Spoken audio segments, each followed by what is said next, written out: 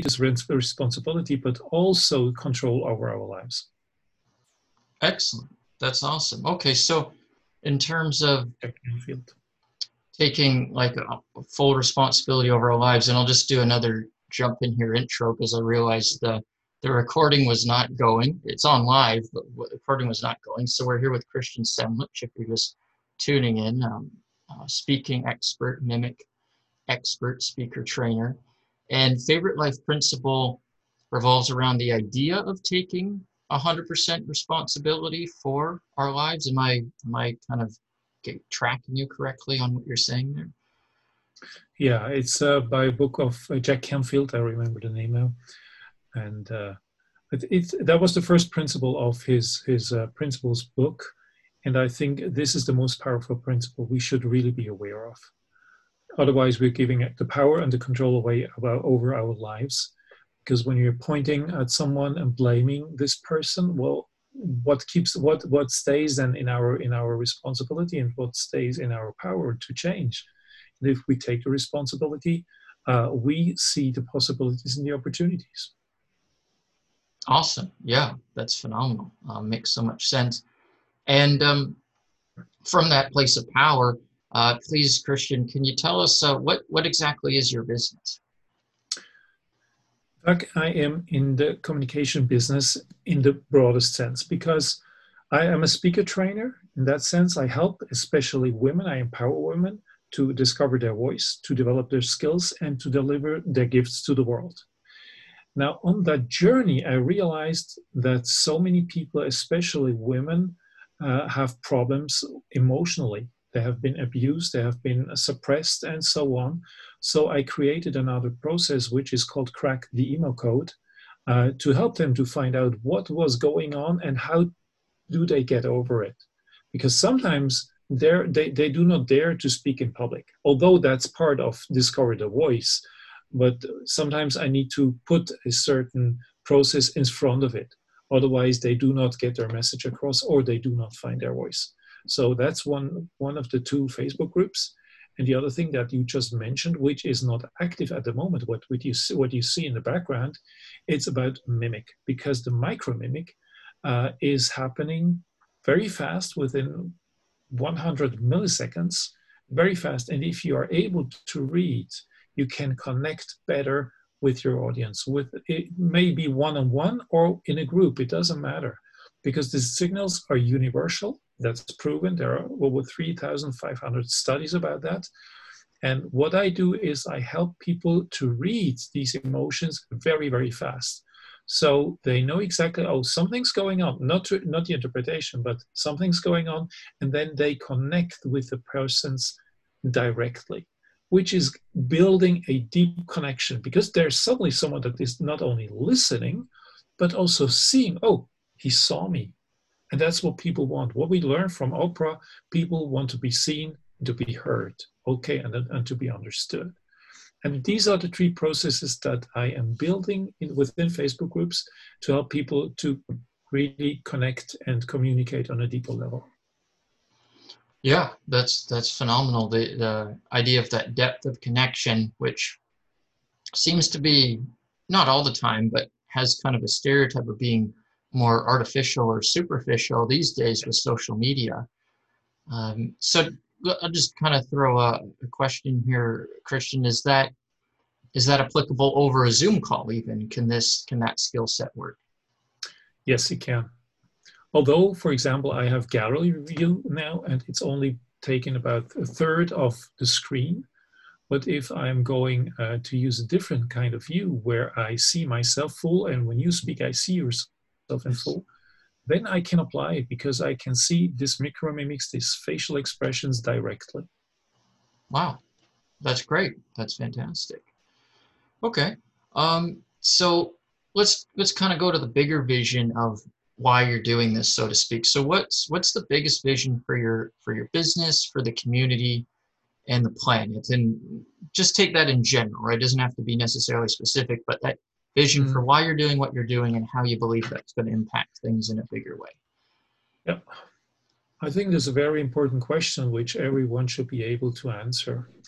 I always start with I can't see my mother in these moments when she's not able to stand her ground. Okay, my father just died in November, but he was a very, very directive person, a lot of authority. And I realized that she was in that process of not being able also to speak because she didn't find her voice, but also she couldn't withstand. So why do I so say I empower women to discover their voice, to develop their skills, and to deliver their gifts to the world? It's exactly the root is there. And when I look at the world, there are only a few countries that are being ruled by women. There are only a few, let's say a few hundred or thousand women in the leadership in big companies.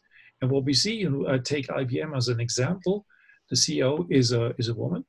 And since she's there, they have less turnover of people, and they have much more, how do I say, they have much more connection within the employees. And it changed the whole strategy changed, and the whole communication within the companies changed. So this, and I think this is a strength of women, to connect, to have a different social view to things, how to bring things together. That's it's that's in connect. It's in their DNA, and I think when we can bring that into the world, we might have a different world. And then just chunk it down. We can have that in society, in politics, in companies, in associations, wherever you go. And I think it's a great trend, but I don't see it as a trend, but I see it as their right to have that kind of influence and that kind of positions. Yeah, I think that's phenomenal, Christian.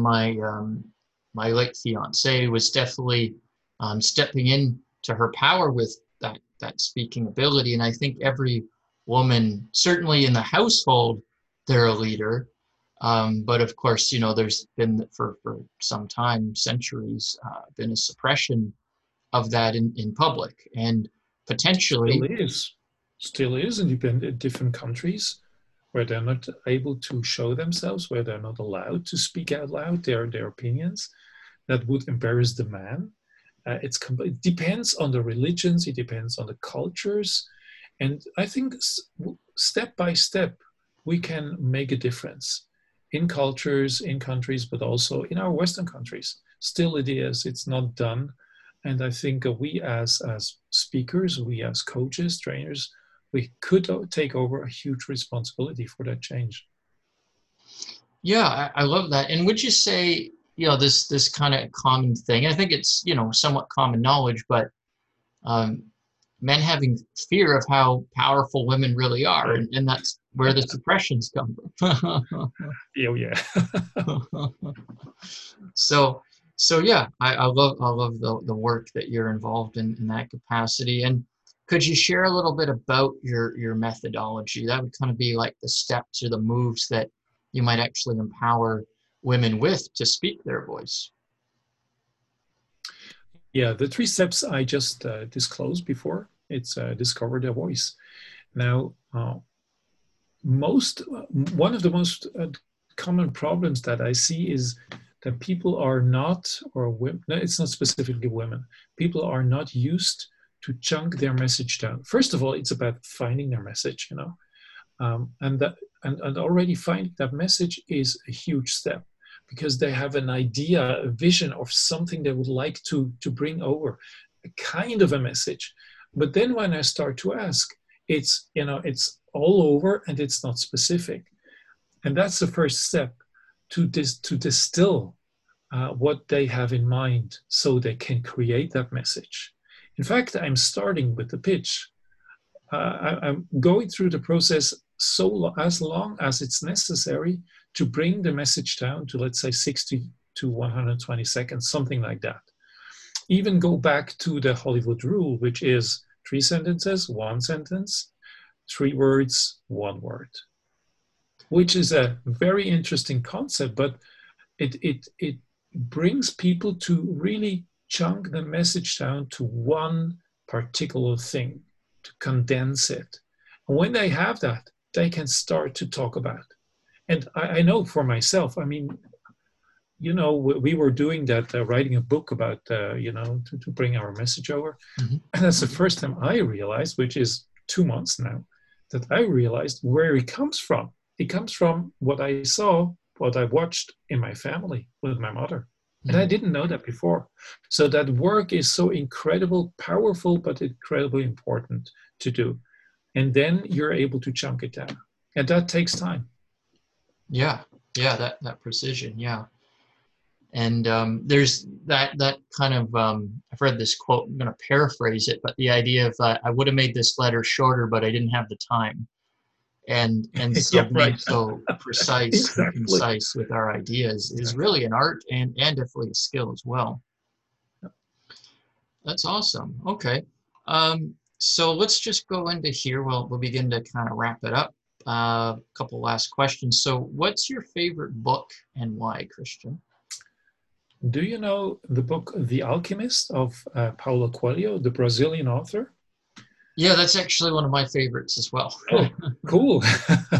Cool. I found an illustrated version, which I really love. It's an English version, but with hand-colored pictures in there. Oh, cool. I love that because, it's the story about someone who is on his way to find his dream. It's a way of story of the hero's journey, but he built it completely different and in a very good and understandable way. It's not complicated to read, but it touches your heart because you can see yourself in it. And I read that book even before I knew about the hero's journey, which is of course in all over the world now. But there's much more in that story. Is much more heart power in it. That's why I love it. I read it several times already. Yeah, I totally agree. And it kind of goes back to the foundation of why we do what we do, right? Because there's the skill sets we adopt over time. Yep. But if it weren't for that inner passion and really getting in touch with our heart and our desire to be whatever, whether it's help others or, in your case, helping women express their voice because of what you witnessed early on in childhood. But that's really the very root and the seed from which everything germinates from. So yeah, that's definitely one of my favorite books too. And final question here, Christian. What currently, you've mentioned a couple Facebook groups. It's predominantly empowering women with their speaking. But could you just tell us what is your current project or offer and how could people get in touch with you? The easiest thing is to go into Facebook, look under the groups, or just search for Seeker to Speaker and the number 2, Seeker to Speaker. There you find the possibility to go into the group. You can contact me by email. It's then seekertospeaker@gmail.com. And whatever is necessary, we will find out because I provide the possibility to get a free consultation. You get my Calendly link. You can even look what matches best with your personal calendar and schedule. And then we can find out what I can do for you. And if I'm the right person, maybe I'm not. Maybe I know someone who's better or is differently in specifically in specific actions or in specific tools and so on. So then I would provide this information too. Okay, that's excellent. Yeah, I mean, it's wonderful work you're doing, really making the planet, the world a better place, bringing equality, equilibrium to all genders, well, both genders. And yeah, I think the future is definitely, you're on the leading edge of what is to come in a greater and greater way. So it's a pleasure to have you as my guest. And any final thoughts before we wrap it up here? Final thoughts. Find your way and don't let anyone push you out of track. Trust your heart. That's what I would say. That's beautiful. Okay, well, thank you. Thank you everyone for tuning in, either live or through the recording here, and stay tuned for the next expert talks. There'll be more coming up as we go along here, and bye for now. Bye for now.